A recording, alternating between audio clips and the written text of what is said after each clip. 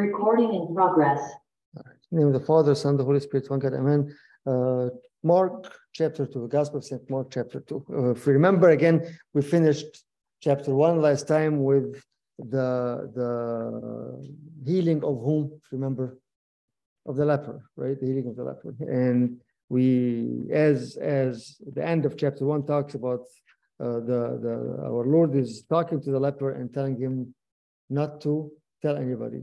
Go show yourself to the priest and go do what the law of Moses has been telling you to do, and purify yourself, cleanse yourself, and go, right? And then, you know, with that, as we could tell from before, that and from last chapter, is that he didn't do that, right? He went out and did what? Told everybody. He went out and told everybody, right?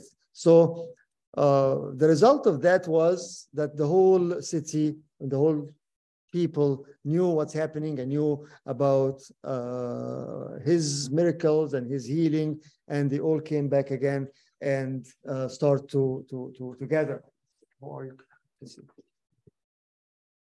And that was the end of chapter 1. Again, if you just look at it here again, but he went out and began to talk freely about it and to spread the news so that Jesus could no longer openly enter the town, but was out in desolate places, and people were coming to him from every quarter.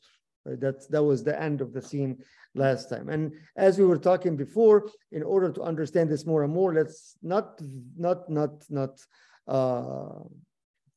imagine, but live the events itself as we said before, a day in the life of Christ on earth. What is he doing, right? So here we go. People are coming back again, and then we knew that he went out to a deserted place, and people were going out to him. And then after a while, he came back again to the city. Which cities was that again? So we're all kind of keeping track of things. Capernaum, right? Which basically we were starting to realize that he's making this as his headquarters, right? So he go out and pray and go out and rest, to go out and do this and serve, and then come back again to Capernaum, right? By the way, what does Capernaum mean itself? Because I think it has a very good implication on what we're talking about here. Kafr Nahum in Arabic, Capernaum. What does it mean?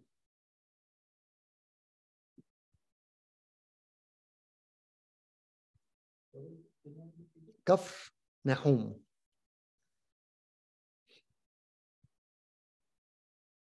What do you think that is?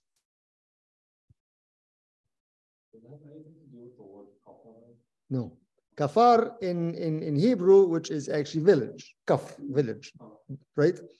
So Kafar is village. Nahum is what?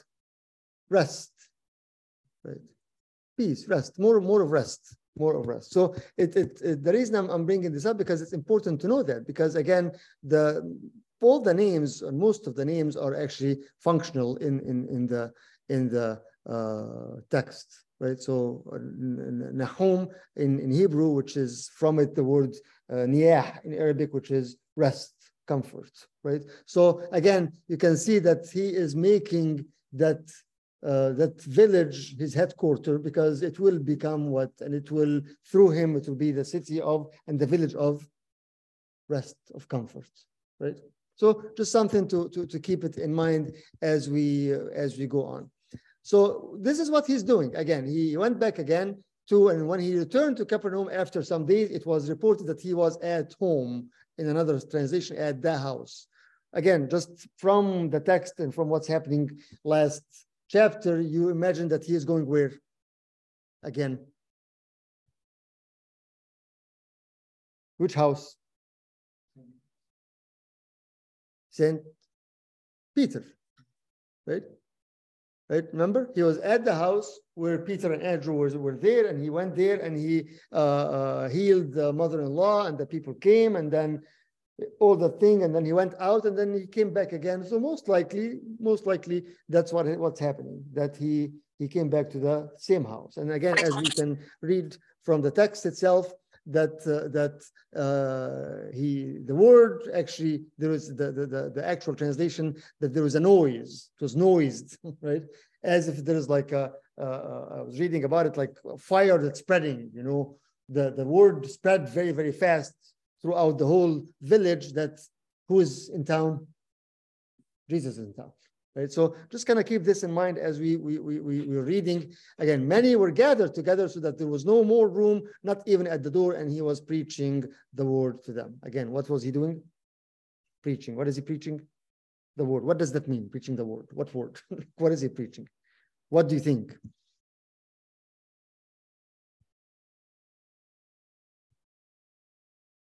What gospel? There is no gospel. Salvation of the human being, that he's coming to die for the sake of us. Okay, so the good news, right?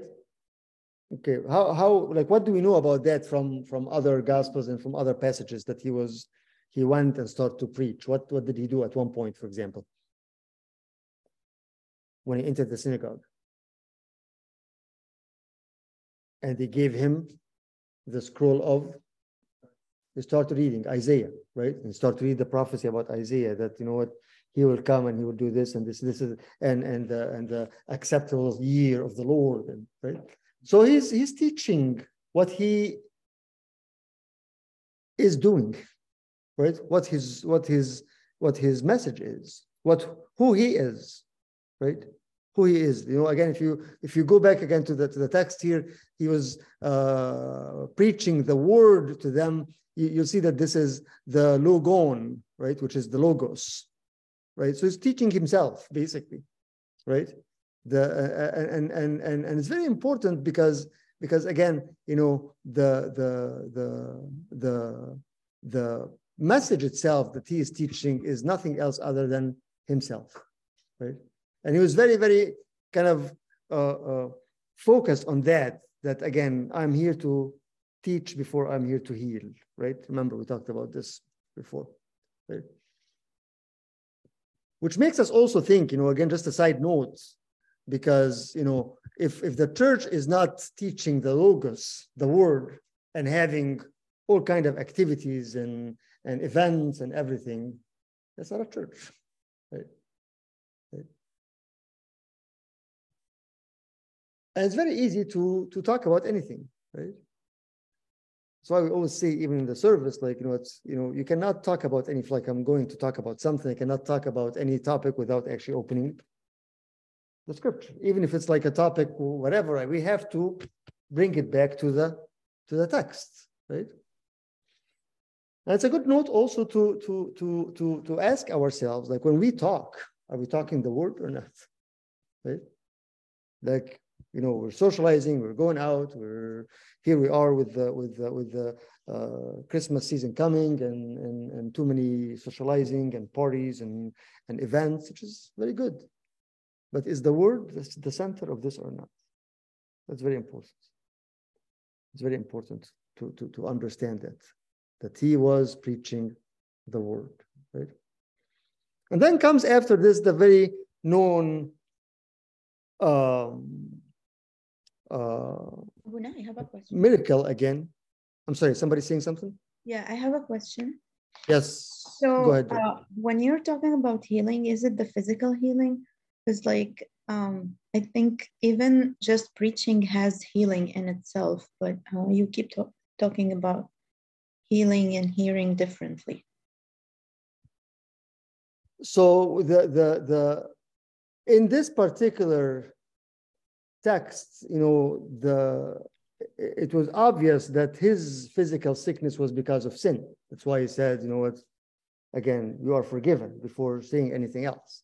But when we talk about this, and we kind of hinted about this last time also, that when we talk about God's healing to us, it's mainly healing our spirit and our soul before healing the body, right? Again, if he wants, and if this is his will to heal our actual sicknesses, let it be. But the main thing again here is healing And we'll talk about this actually today, about healing our spirits, our self, like our relationship with him. That's even what we pray in the litany of the sick, right? You are the true physician of our souls, bodies, and spirits. Souls, bodies, and spirits, right? We know for sure that the soul and the spirit are 100% healed. The body is according to his will, right? If he wants to heal, let it be. If not, that's a different story. Okay, thank you. You're welcome. I lost my cursor for some reason. What's happening here?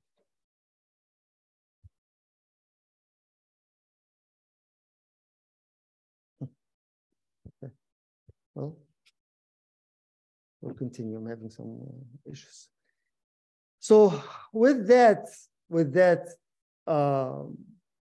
he goes back again to the we know the story, right? We know the story. I think, and I was actually having kind of trouble preparing for this Bible study because that story, we talked about it 100 times. We've, whether it's in a sermon on a Sunday or Bible studies or the story again that, the house is full of people, and then this paralyzed person that comes, he cannot make his way to Christ, and then his friends will come and went to the roof and digged and removed the roof and then put him down in front of the Lord, and he was healed and all those things. So the story itself is very, very well known, and we look at it every time and say, wow, this is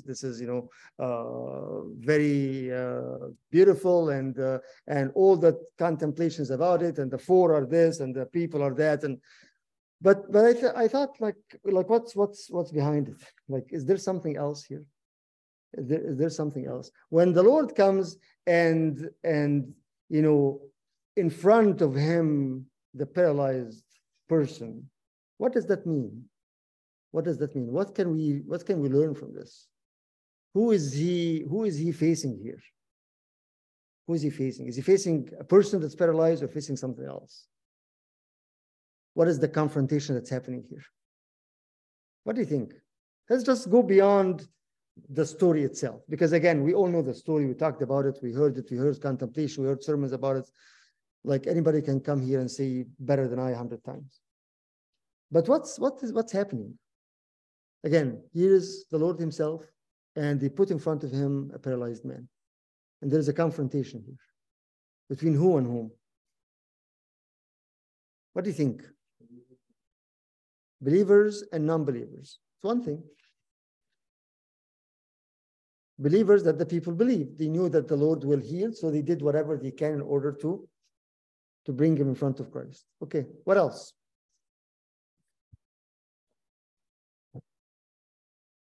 What's in front of Christ?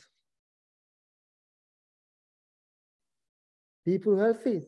Okay, believers. Okay, yes. More. Are you focusing on the paralytic person or the people in the house? The paralytic person, like when I ask who's in front of him, again, the paralyzed person, right? Yes, Farah, I want to say something. No, I just thought something was escaping because I was just thinking of the paralytic person. Yes, that's the paralytic person, the paralyzed. Okay, what else? What's happening there? So last time, Abuna, you were talking about the demon-possessed person and how the demon and the person become one and the person loses control. So I don't know, when you asked this question, I thought maybe the paralytic person is someone who lost control because of the authority of the demon over him. Lost control. Okay, you're close to what I have in mind. You're getting close. Yes. Let's go to Genesis. I'm gonna get you all the way to the beginning. In the beginning. Welcome, Christina. Let's go to Genesis chapter 2 and verse 15. And give you a hint about where I'm going with this. A paralyzed man, is he able to work? No. Okay, so let's read Genesis 2:15 and 16. Just 15 and 16. Somebody can read it. Then the Lord God took the man and put him in the Garden of Eden to tend and keep it. And the Lord God commanded the man, saying, of every tree of the garden you may freely eat. Okay, so the Lord God, after he created Adam and Eve, he created Adam and he what did he do with him? He put him where? To do what? To keep it, meaning to work, right? And that was before the fall, right? So the creation that God created, the beautiful creation, was able to do what? To work for whom? For God, and to be part and partner with him, right? So God created the whole world, created the garden and everything, and still Adam is very, very precious to him. So he told him, what? I'm gonna bring you. He created him outside. I'm gonna get you into the garden, and I will ask you to do what? To care for this beauty that I created. Okay.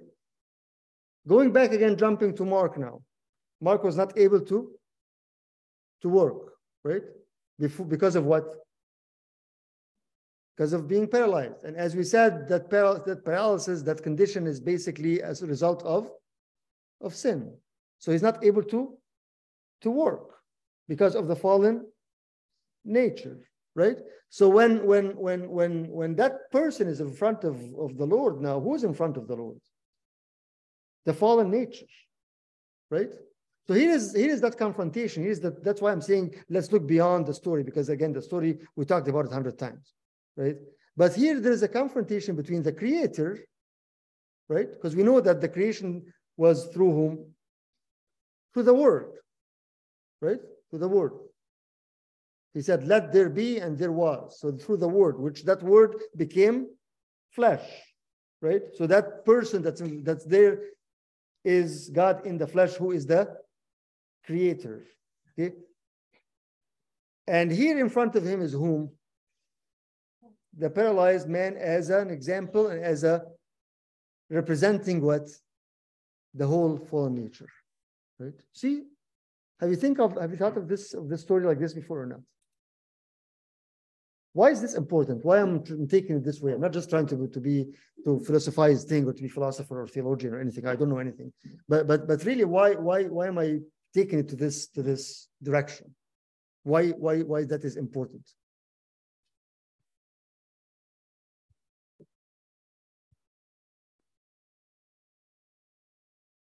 For me, I look at sort of because we're supposed to look at the Bible from our own perspective. Okay. You can look at the paralyzed person as you, and imagine that you are in front of Christ. Okay. So that's one part of it, that we are actually have that personal connection with the story itself. Okay, that's one thing, but more than that. Kind of hopeful. Okay, why? Just two. Spoiler alert. When Jesus said, your sins are forgiven you. Yes. He's essentially telling the people who the whole fallen generation. Yes. That you are forgiven. Yes. And then there's a new life. That's exactly what I'm trying to get to. Yusuf. I'm sorry, my computer is acting up. That's why I'm not focused. I'm so sorry. But that's exactly what I'm trying to get to, because it's not just about a story of healing, but it's actually, especially when he says that your sins are forgiven. What does the forgiveness mean to us? Salvation. What does salvation mean to us? What does that mean to us? Don't want Sunday school answers. We're able to work for him because why is that? Which means what happened to us? Redemption. Healed, which in a way actually it is what? More of restoration, right? We have to understand this, because this is the core of our faith. Again, you hear this all the time. Well, our sins are forgiven. Okay, what does that mean to us? he did something here more than that. He was able to make him able to go back again to work, which is the character of Adam and Eve before the fall, right? So it's not just a miracle, it's not just healing of a disease, it's something that he's standing in front of the fallen nature and say, what, I am the creator and I am able and willing to do what? To fix that again, right? And that's exactly what Athanasius said, right? The only one that can fix the creation is its own creator. Yes? I think it reminds me of, I think, was it last week when we talked about continuous healing? Continue healing. Yes, yes, yes. The paralyzed man, God knew exactly what he needed was the forgiveness of sin. Okay. Right? Yes. And so with that, he gave him continuous healing. Right.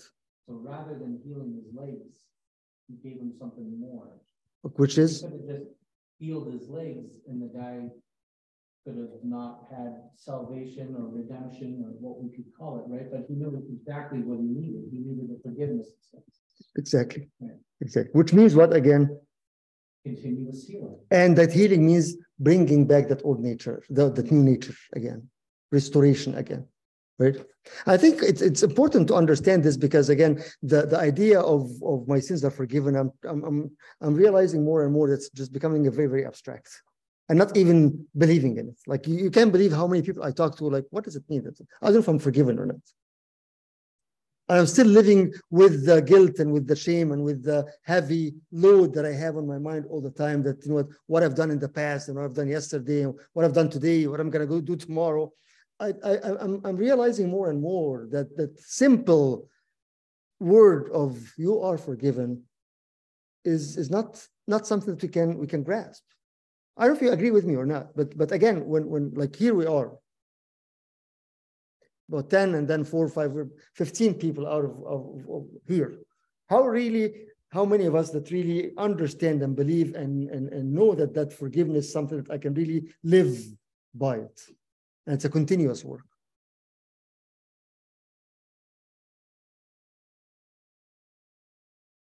So when we come to the story here again, it's not just about a paralyzed man that became healed, became able. No, it's the creator in front of the fallen nature. And that's what I said was, which is easier to say, right? But no, I will say your sins are forgiven because that is the core. And by forgiving the sin, I'm able actually to make you what? To make you able to do what? To function as what you're supposed to be functioning, right? Abir, can you bring the papers that I printed? It's in the printer inside here. I grasped a couple parts from a book, mainly the teaching of Athanasius. And I wanted to do this. I'm not trying to complicate things, but I think we need to understand what does that mean for us? What does it mean for us? I'll bring it on the screen here also to note that. So here again, the paralyzed man, because of his fallen nature, is becoming unable to function, right?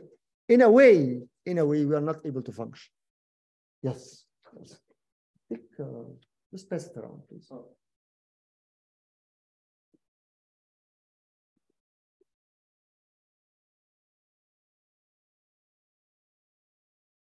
I'll bring it here. I just want to, again, I'm trying to do something different because the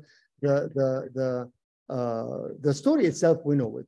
And I think, you know, as I was thinking about that, it might be just waste of time to just go through the story again. You know, it's not waste of time, I shouldn't say that, but it'd be kind of redundant and you know, same thing again that we see. Let's read from, you know, I know this is kind of maybe you know, deep text, but let's talk about what does that mean.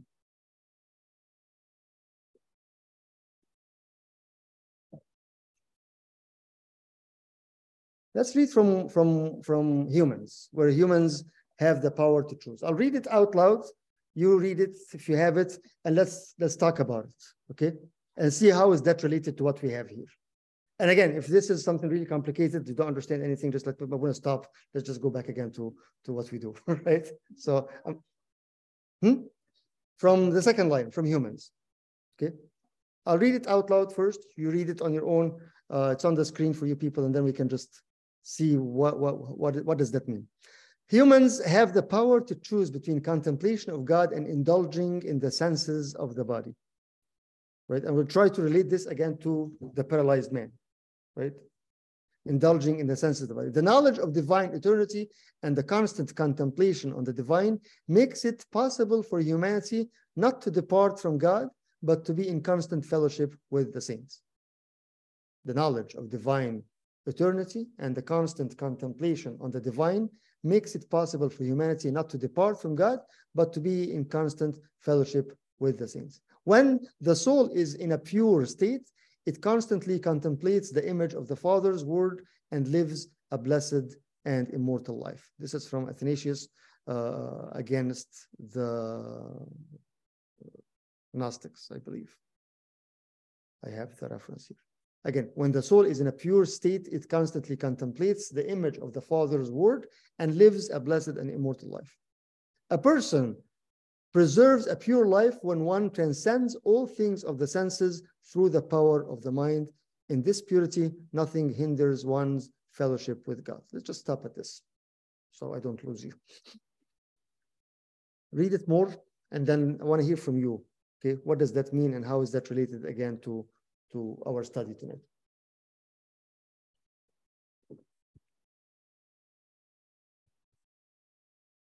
First one is very relevant to the paralyzed man, because the paralyzed man, in a sense, although he doesn't feel the body, he's kind of has all the reason to be indulged by the senses of his body, in the sense of he doesn't sense from his body. Okay. Okay. And he easily has the power to choose that, who is this person who could save me from my. So he has the power to choose to regain that the function again, as you were saying. Okay. Okay. Okay. I feel like the second sentence is talking about free will. Okay. The paralyzed man, once he was healed, he still gets to choose whether he wants to continue to live in sin or not, right? Yes, it is. It is that knowledge of divine eternity and the constant contemplation of the divine makes it possible for humanity not to depart from God. So it's a choice, right? Whether I contemplate about God or indulge in my own senses, right? And that indulging would lead to what? To sin, leads to, in our story here, paralysis. We're not, right? We lose sense of things. Okay, what else? What else?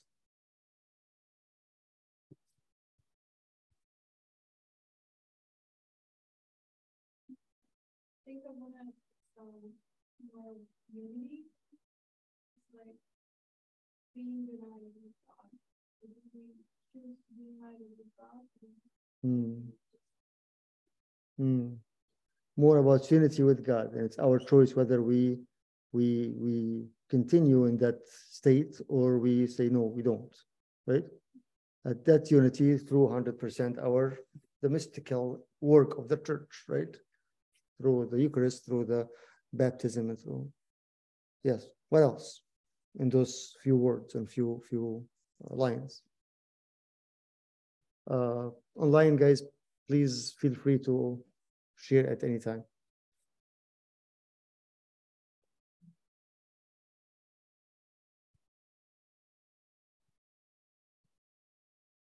When the soul is in a pure state, it constantly contemplates the image of the Father's word and lives a blessed and immortal life. When the soul is in a pure state. Can we keep that pure state? So how is that possible?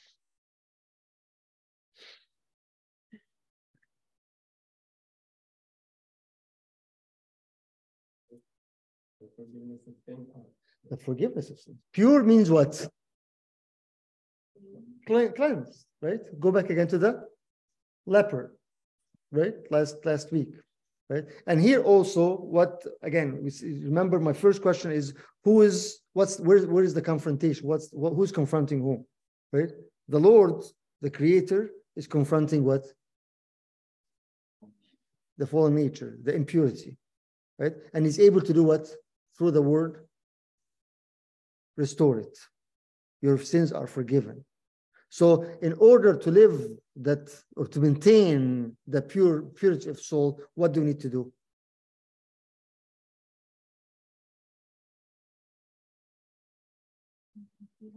Contemplate about God, that's the mind, and come to him as the healer back again, right? That, okay, you know what, yes, today I've done this and this and this and this and that. Okay, it's all right. I'll come to him again and say, what? Cleanse me, right? Renew a right spirit in me, right? So the simple thing that we do in our church without being intentional about it is the exact thing that we need to do, right? But the problem is, again, we're not intentional about it. Like how many of us here, like at least throughout the last week, heard or prayed Psalm 50, have mercy on me, O God, whether it's through this church or I hope in our own prayers or something, right? And how often, if we really are doing this, that actually contemplate about that simple fact that I'm basically and simply asking him to do what? To purify me, to cleanse me, right? But the problem is we start to say things and mumble things without contemplating about it, without understanding it, or we don't even do it, which is, even worse. Right? Yes. So when you're saying that, like, if we fall during the day, we say it's okay and we go and ask God for forgiveness, but can't that lead to a tendency of being very disrespectful to the idea of forgiveness, and like it's better that you're hard on yourself a bit more than should be easy on yourself, and you still ask for forgiveness, but it's better to know the weight of it instead of either being light with it or even avoiding it. Good point. So when I say it's okay and come back again, does that mean that I am taking the whole thing very light and I'm being very, very unfaithful and very lean and relaxed? Oh. Sorry, I feel like the fact that you're addressing it right away kind of goes to what we were just reading right here, that you're contemplating it constantly. If you didn't really worry about it, you wouldn't even, you put it on the back burner, you wouldn't even think about it, you wouldn't ask it. Yeah. So the assumption that we again, talking to people here that you've been exposed and you've been in the church and you know God, right? But it's just a matter of how to really rekindle that and live it and being purposeful about it, right? Because again, if I really don't care, then I'm just lying to myself and I'm just pretending things, and the whole thing is just a big, fake life, right?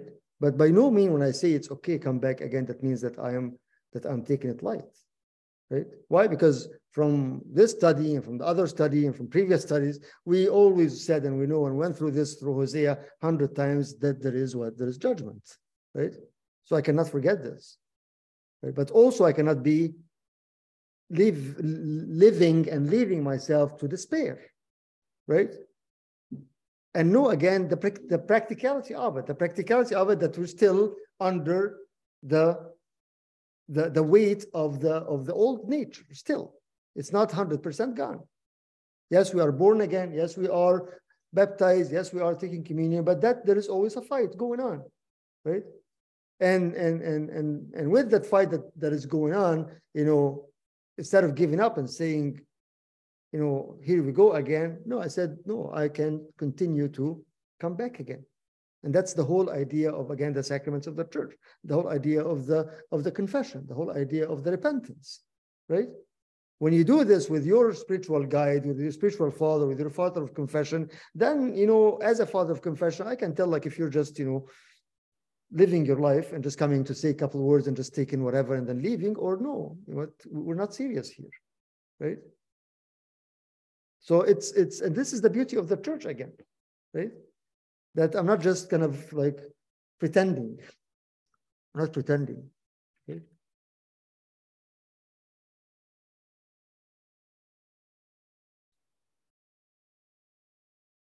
how can we gain the true repentance that's from the Spirit, not from ourselves, is the simply the faithfulness that we're living, right? Like, again, taking the time and asking myself, why am I doing this, right? Asking for the Spirit to really change and create a new heart, right? Asking for that fire that comes from God, for that love. Again, as you know, and we said this 100 times before, Romans 5:5. That the love of God is poured in our hearts by the Holy Spirit, right? So if I'm really, really faithfully asking for that love to be kindled in my heart, right? If that fire to be kindled in my heart, it will be driven by the Spirit, right? But if I'm just going through the season and the emotions, and here we go, Kiyak is starting tomorrow, and we're just going to start to say praises and sing songs and do this and do that, and I'm not even spending any time thinking and contemplating about God, then there is no purpose there's no sense of this. Yes? So how can you appreciate, I know it's kind of a psychological thing that you just have to keep on doing, but like practically speaking, how do you know if it's always on your mind, if the sin is always on your mind, because the devil is kind of like a guilt tripping game with you, or if it's with the Holy Spirit that's like giving you that sense of issue? How do I know if the sin that's on my mind is the devil is trying to make me fall into guilt, or it's from the Spirit, right? The Holy Spirit and the repentance is always joyful repentance, always joyful. Right? Yes, I feel bad that I fell, but you know what? I can't wait till I get up again, right? And the Spirit is really, really convicting me, but also the Spirit is filling me with the joy and the love and the understanding that I'm accepted again, right? And the power and the energy that comes with it, that I'm continuing even stronger than before. As I said before, I was reading it in a book one time about even as father of confession and noticing the confessors who come to confess and how you walk out of the church, right? If really I'm confessing and understanding the confession and understanding that I'm actually dumping everything and freeing and removing all the dirt that is on my heart, and I know that I believe in that, I will walk out jumping. So even the body language reflects my understanding. Again, if you're literally walking into a place with a heavy load and you left it and walk out, are you going to walk out still looking down, still limping, still as if you're carrying a load? No. Why? Because you literally did what? Got rid of it, right? But if I still walk out of the confession and I'm still like what are we doing then? Right? And that's why it's very important. That's why I'm taking this into that depth instead of just going through the story, because we all know the story, but I don't think we know enough what's behind the story. Right? You see this here, and you see this in the paralyzed man, the one that was on the pool for 38 years. He took his bed and carried it and did what? Start to jump, start to dance, right? He's joyful. He's joyful. He doesn't say that he carried his bed and walked again or asked people to help him to walk again. No. We saw this last session last chapter with the mother-in-law of Peter. She was healed and she immediately went and started to do what? To serve. She didn't need some time to recover, some time to let me regain my strength. No, I'm ready to go. So the conviction that comes from the Spirit comes with it also the joy of the repentance, right? The faith that I am forgiven, the restoration of the nature. That's why I'm saying it's not just, again, the word, my sins are forgiven, are kind of very, very abstract. Do you know that if any one of you read, and I hope that you actually read On the Incarnation by Athanasius, you know that on the Incarnation, the word forgiveness is not mentioned at all. Athanasius doesn't talk about forgiveness. He talks about what? Restoration and exaltation. and change of the nature. Because that is forgiveness. Right? But again, with all respect, we are so much, I was talking about this with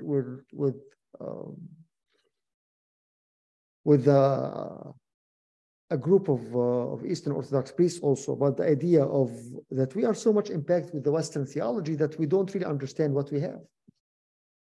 Okay. We're talking about it when we were at Cornerstone with Father Thaddeus. Yes. Okay. Yeah. That what we have is much, much more than that. Right? So when the Lord looked at him, right, he saw what? He saw that fallen nature that's not able to walk, to work, right? He saw Adam that is not able to tend to the garden, right? So like, that was not my purpose, right? I didn't create you no, I created you to work with me, and to tend the garden that I gave you, and to work in my field, and to bring more people to me. I didn't create you to be, on a bed for your forever. So that's why he goes straight to the core of the issue. Your sins are forgiven, meaning you are restored again. Yes, Simon.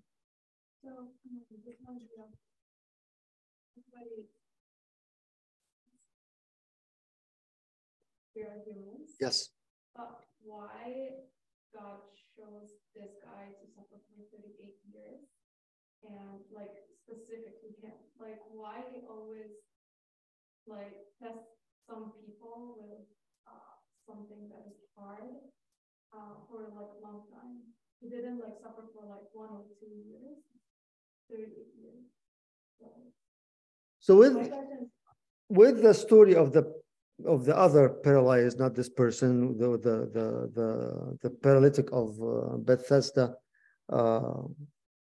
as it says itself, the reason for is to show the glory of God and to show that what is God is willing to do as an example for people, right?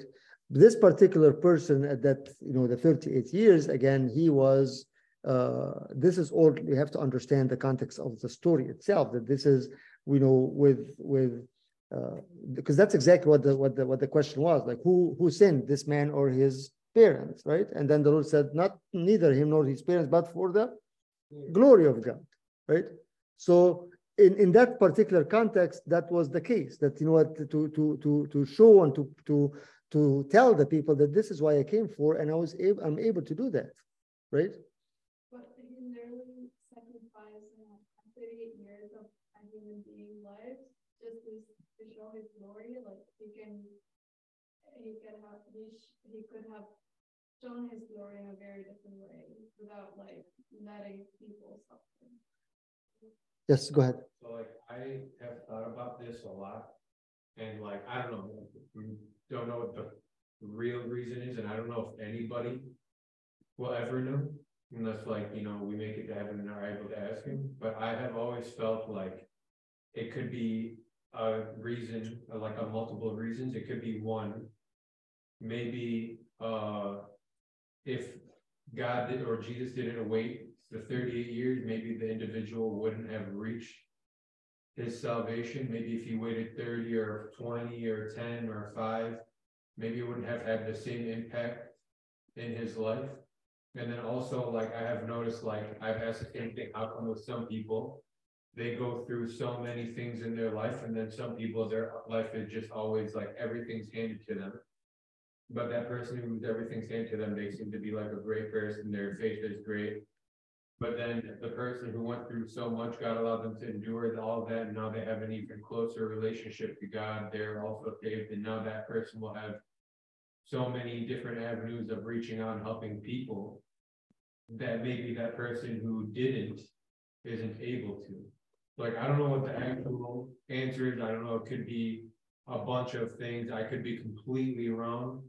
But like maybe if he didn't wait the 38 years, maybe he wouldn't have the same impact that would have reached him to salvation. Or maybe now that he did the 30 years, he might be able to help more people than if he were to only have done like 10. Yes, Peter. Okay, I'll comment on this, but yes, Peter.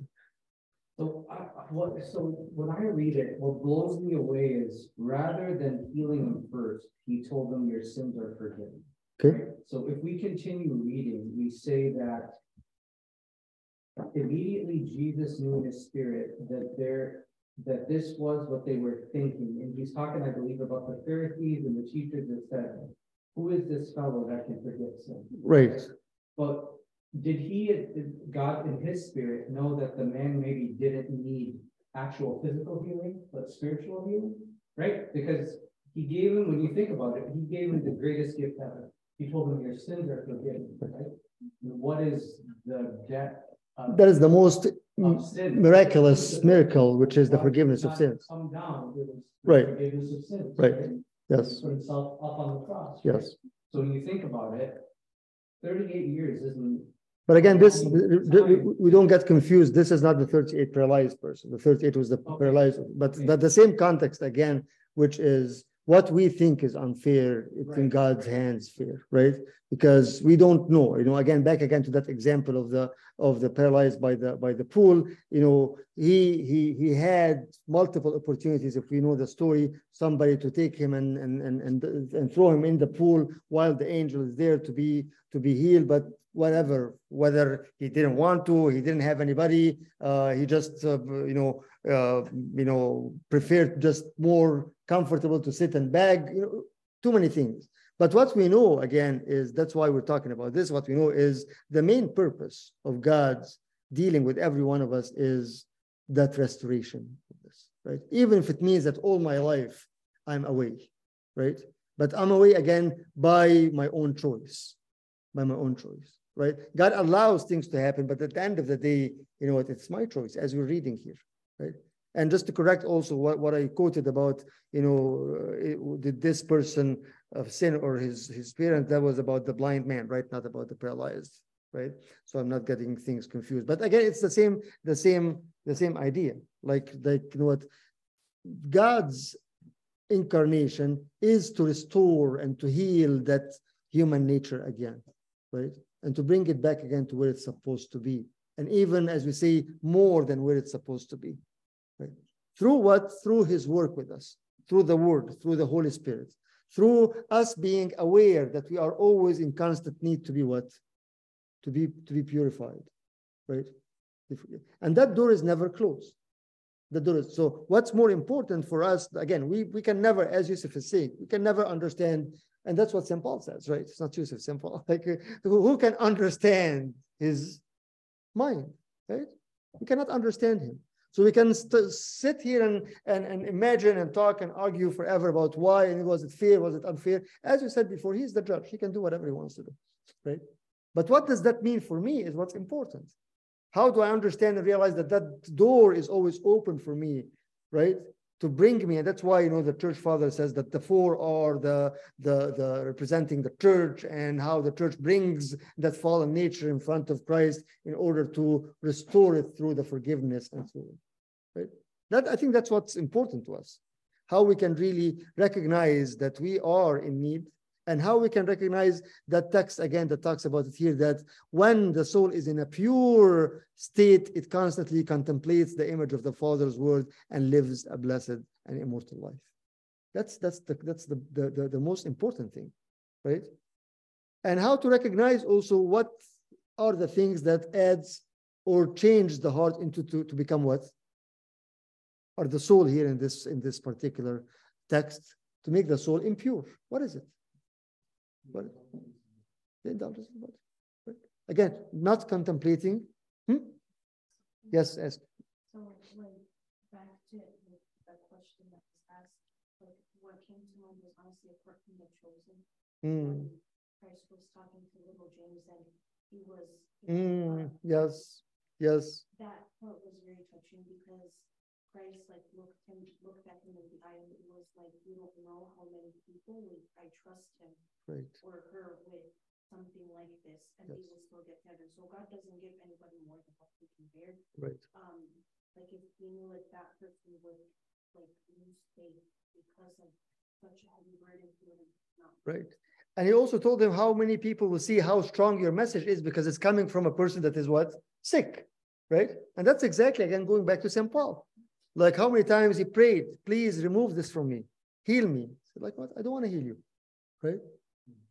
Why? Because when you are weak, then you are strong, right?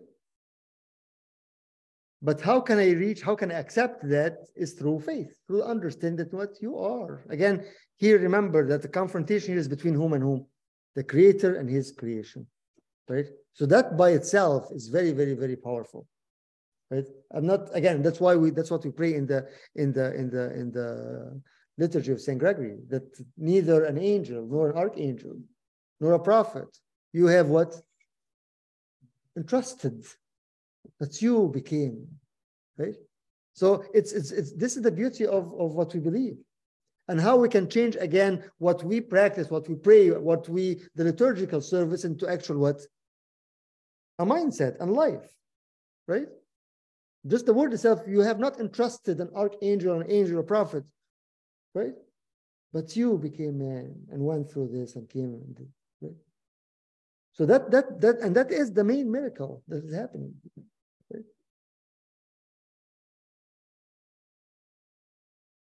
I'm just I leave this text with you to read it more and more, but I just want to highlight a couple of things also before we conclude this particular passage again, which is the healing of the paralytic, which is based all about the forgiveness,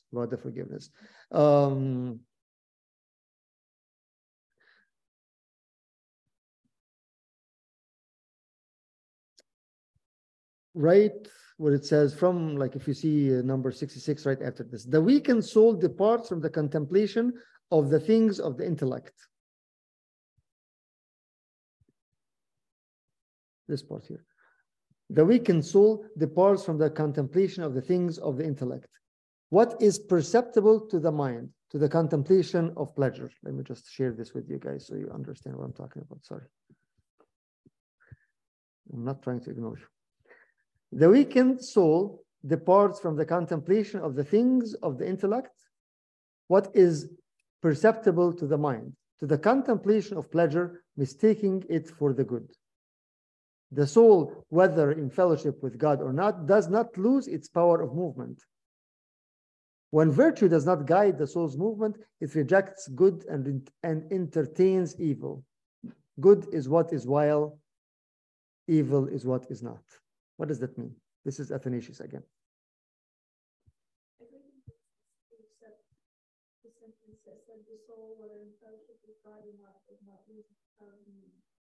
Okay.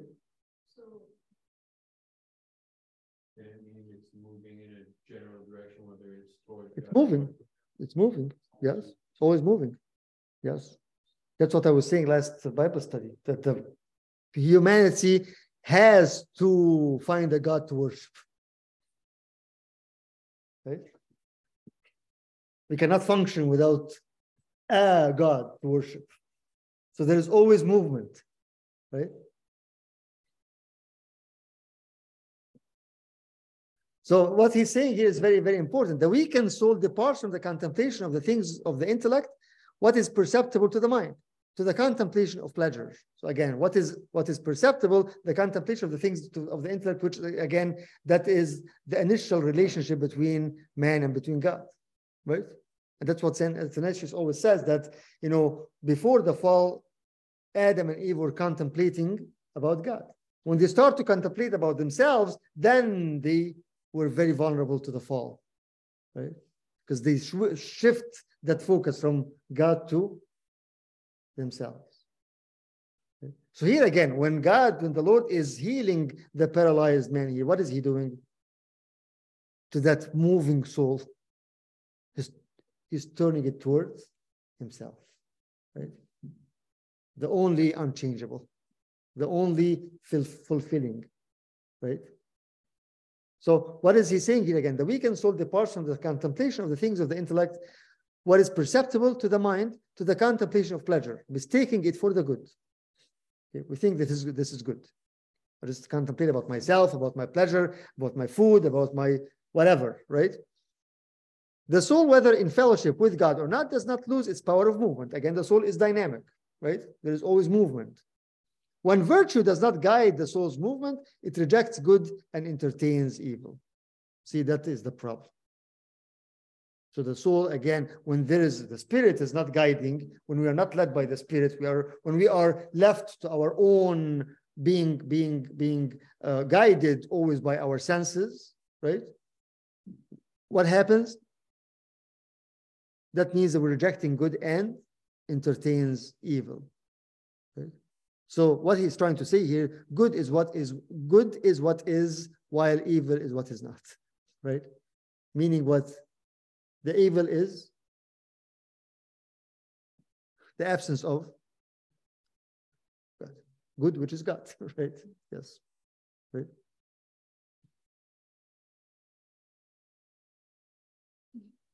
I think we should just read the rest of it. Let's just read it. Let's just, you know. Where it says, thus the Creator. Okay. Finish it. Okay. Okay. Thus, the Creator does not move from good to evil, while created beings are moved and move from good to evil or the other way. Meaning what again? God is good and is fixed, right? There's no change. As St. James said, there is no shadow of turn. It? You cannot, again, good is good. God is God. Truth is truth, right? Thus, the Creator does not move from good to evil, while created things are moved and move from good to evil or the other way. Whether the soul is weak or guided by the nous is the mind, right? That's in Greek. Whether the soul is weak or guided by the nous towards goodness, its power of movement is part of its essence. Again, the soul needs to move.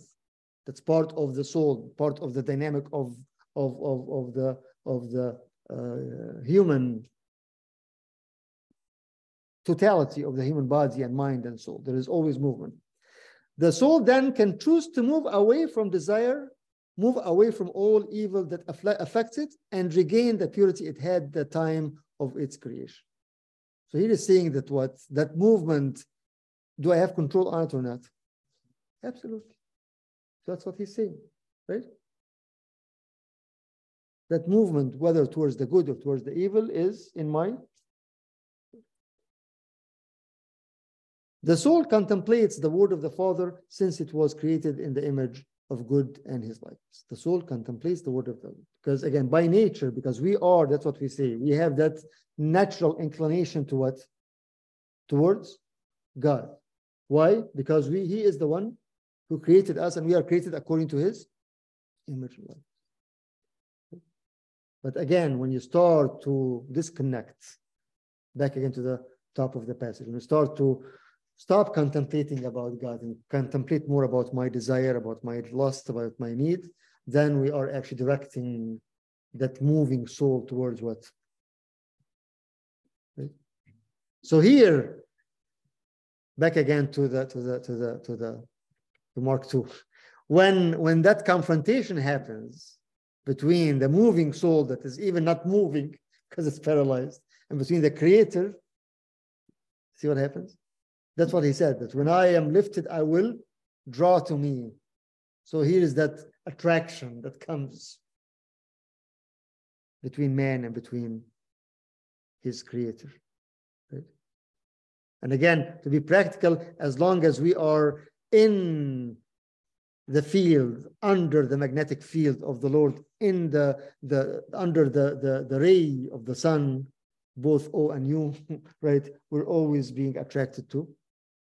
The soul will always be directed towards good, right? But again, when by our own desire and our own choice, we decide to disconnect, then you see that the soul has to keep moving and to start to move towards evil, right? I hope that's, I'm not again confusing you, but I thought to take it to a different level as we study this, because I think, not too often we study something like this, right? And again, the story, we all know it. Like, okay, I'm not going to sit here and say, okay, but then those 4 people came and did that and that, wow, and they were, okay, well, we know this already. So I'm challenging myself and challenging more and more of something which comes to, again, the essence of our faith, right? Like, what does it mean? Then now I know when I need to come in front of the Creator, when I need to actually spend my time with him, I am directing my soul to be what? attracted to him. Because again, on the other hand, there are too many other magnets out there that's trying to. Exactly. Albert. How do you like feel the shift, like moving from good to evil and judgment? And because sometimes it can be hard to perceive that and we fall into sin before we even know it or realize it. I don't agree. Yeah, Albert, to be honest with you. We fall before we realize it. I think we know. And again, we're talking to people who are led by the Spirit, right? And we all know when I do something wrong, 100 times before I do it, something is telling me don't do it. Right? Yes. Yes. Exactly. Every action is a thought. Actually, as if you remember, we talked about this before. There are like 5 steps between a thought is a thought and becomes an action. Right? There is a thought, and there is the assault. There is the playing with the thought. There is the No, you give kind of permission to the thought, and then the thought starts to take over everything, and then it becomes an action.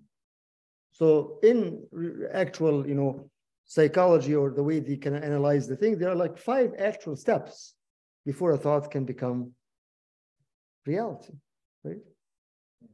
Power of the mind. I think 64 kind of touches on it. Power of the mind.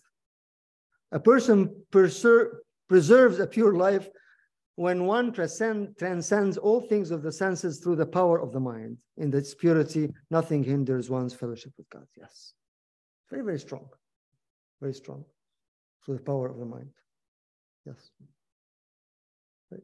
So how can, again, we know this is, and this, even if we are, again, deceived, or even if we, again, there are certain things, yes, I can agree with you, there are certain things that I thought it's good, but it ends up bad, right? Then we are guided by the Spirit. Our daily relationship with Him, as you said, the Scripture is the mirror. When I'm not sure about things, and I read, and the Spirit, through the Word of God, through the guidance, through the spiritual fathers, so thank God for this, right? We're not alone. We're not left alone. Right? We have all the ways of salvation, as you pray in the liturgy, right? It gave us the ways of salvation in order to make sure that we have 1 and 2 and 3 and 4 and 5, and whatever checkpoints before I actually, right? Yeah. And that's why we always teach about watchfulness, being watchful, right? If I'm not watchful, if I'm not paying attention, if I'm not just like taking the time every day to examine my mind and my thoughts, and to ask God to pray, like, God, examine, show me what's in my heart, right? If there is anything that is bad, reveal it to me and lead me into an everlasting life, right? If I'm not watching, again, Brazil wasn't watching today, and they lost. Really, I mean, it's very, very good lessons, by the way. Those what happened today is very, very good lessons. You think you own the whole world, right? And you're away 3 minutes away from advance to the semifinals, and you think you're done. You let your guard down. You're not watchful. Yes, right. And then we cry. If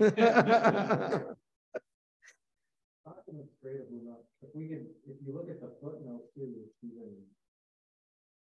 it is. By the way, this is all, let me bring this up here if you want to. This is all part of a book about Athanasius written by Tamav Luis, our Tamav Luis here. So, and it's written for students. So it's very, very simple language. So it's not really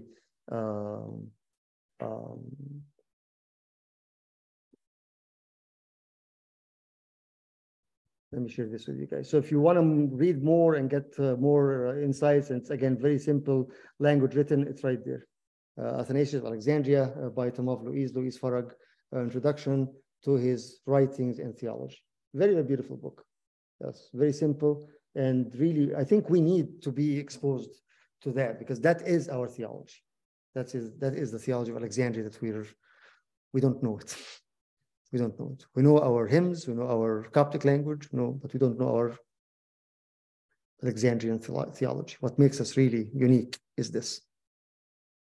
So if you have a chance, again, get this, read more about it. It's very, very, very important to know this more and more.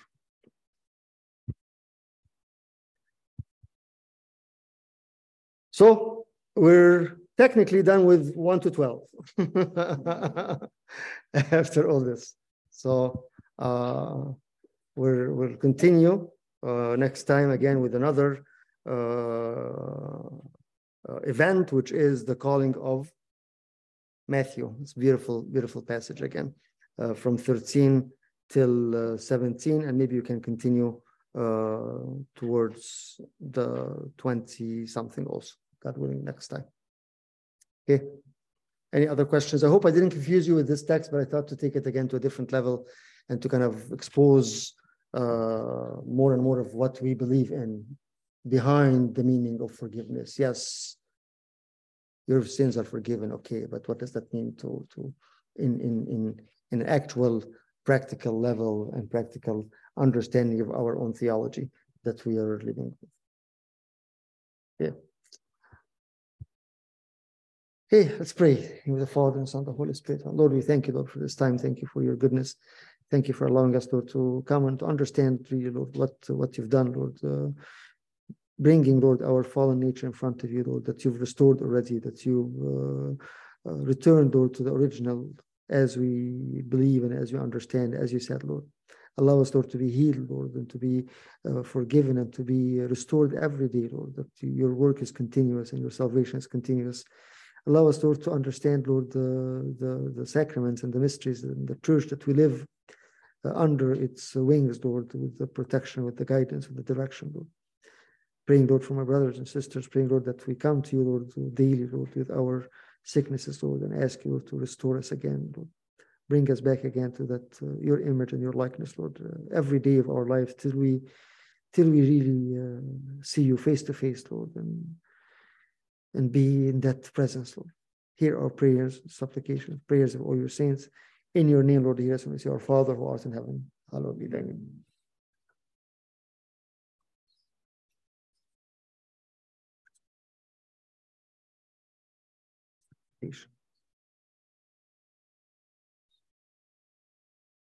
Love of God, the Father, grace of the only begotten Son, the King of the Holy Spirit, you go in peace, peace be with you. Have a good night, guys. See you. Thank you, Abuna. Thank you, guys.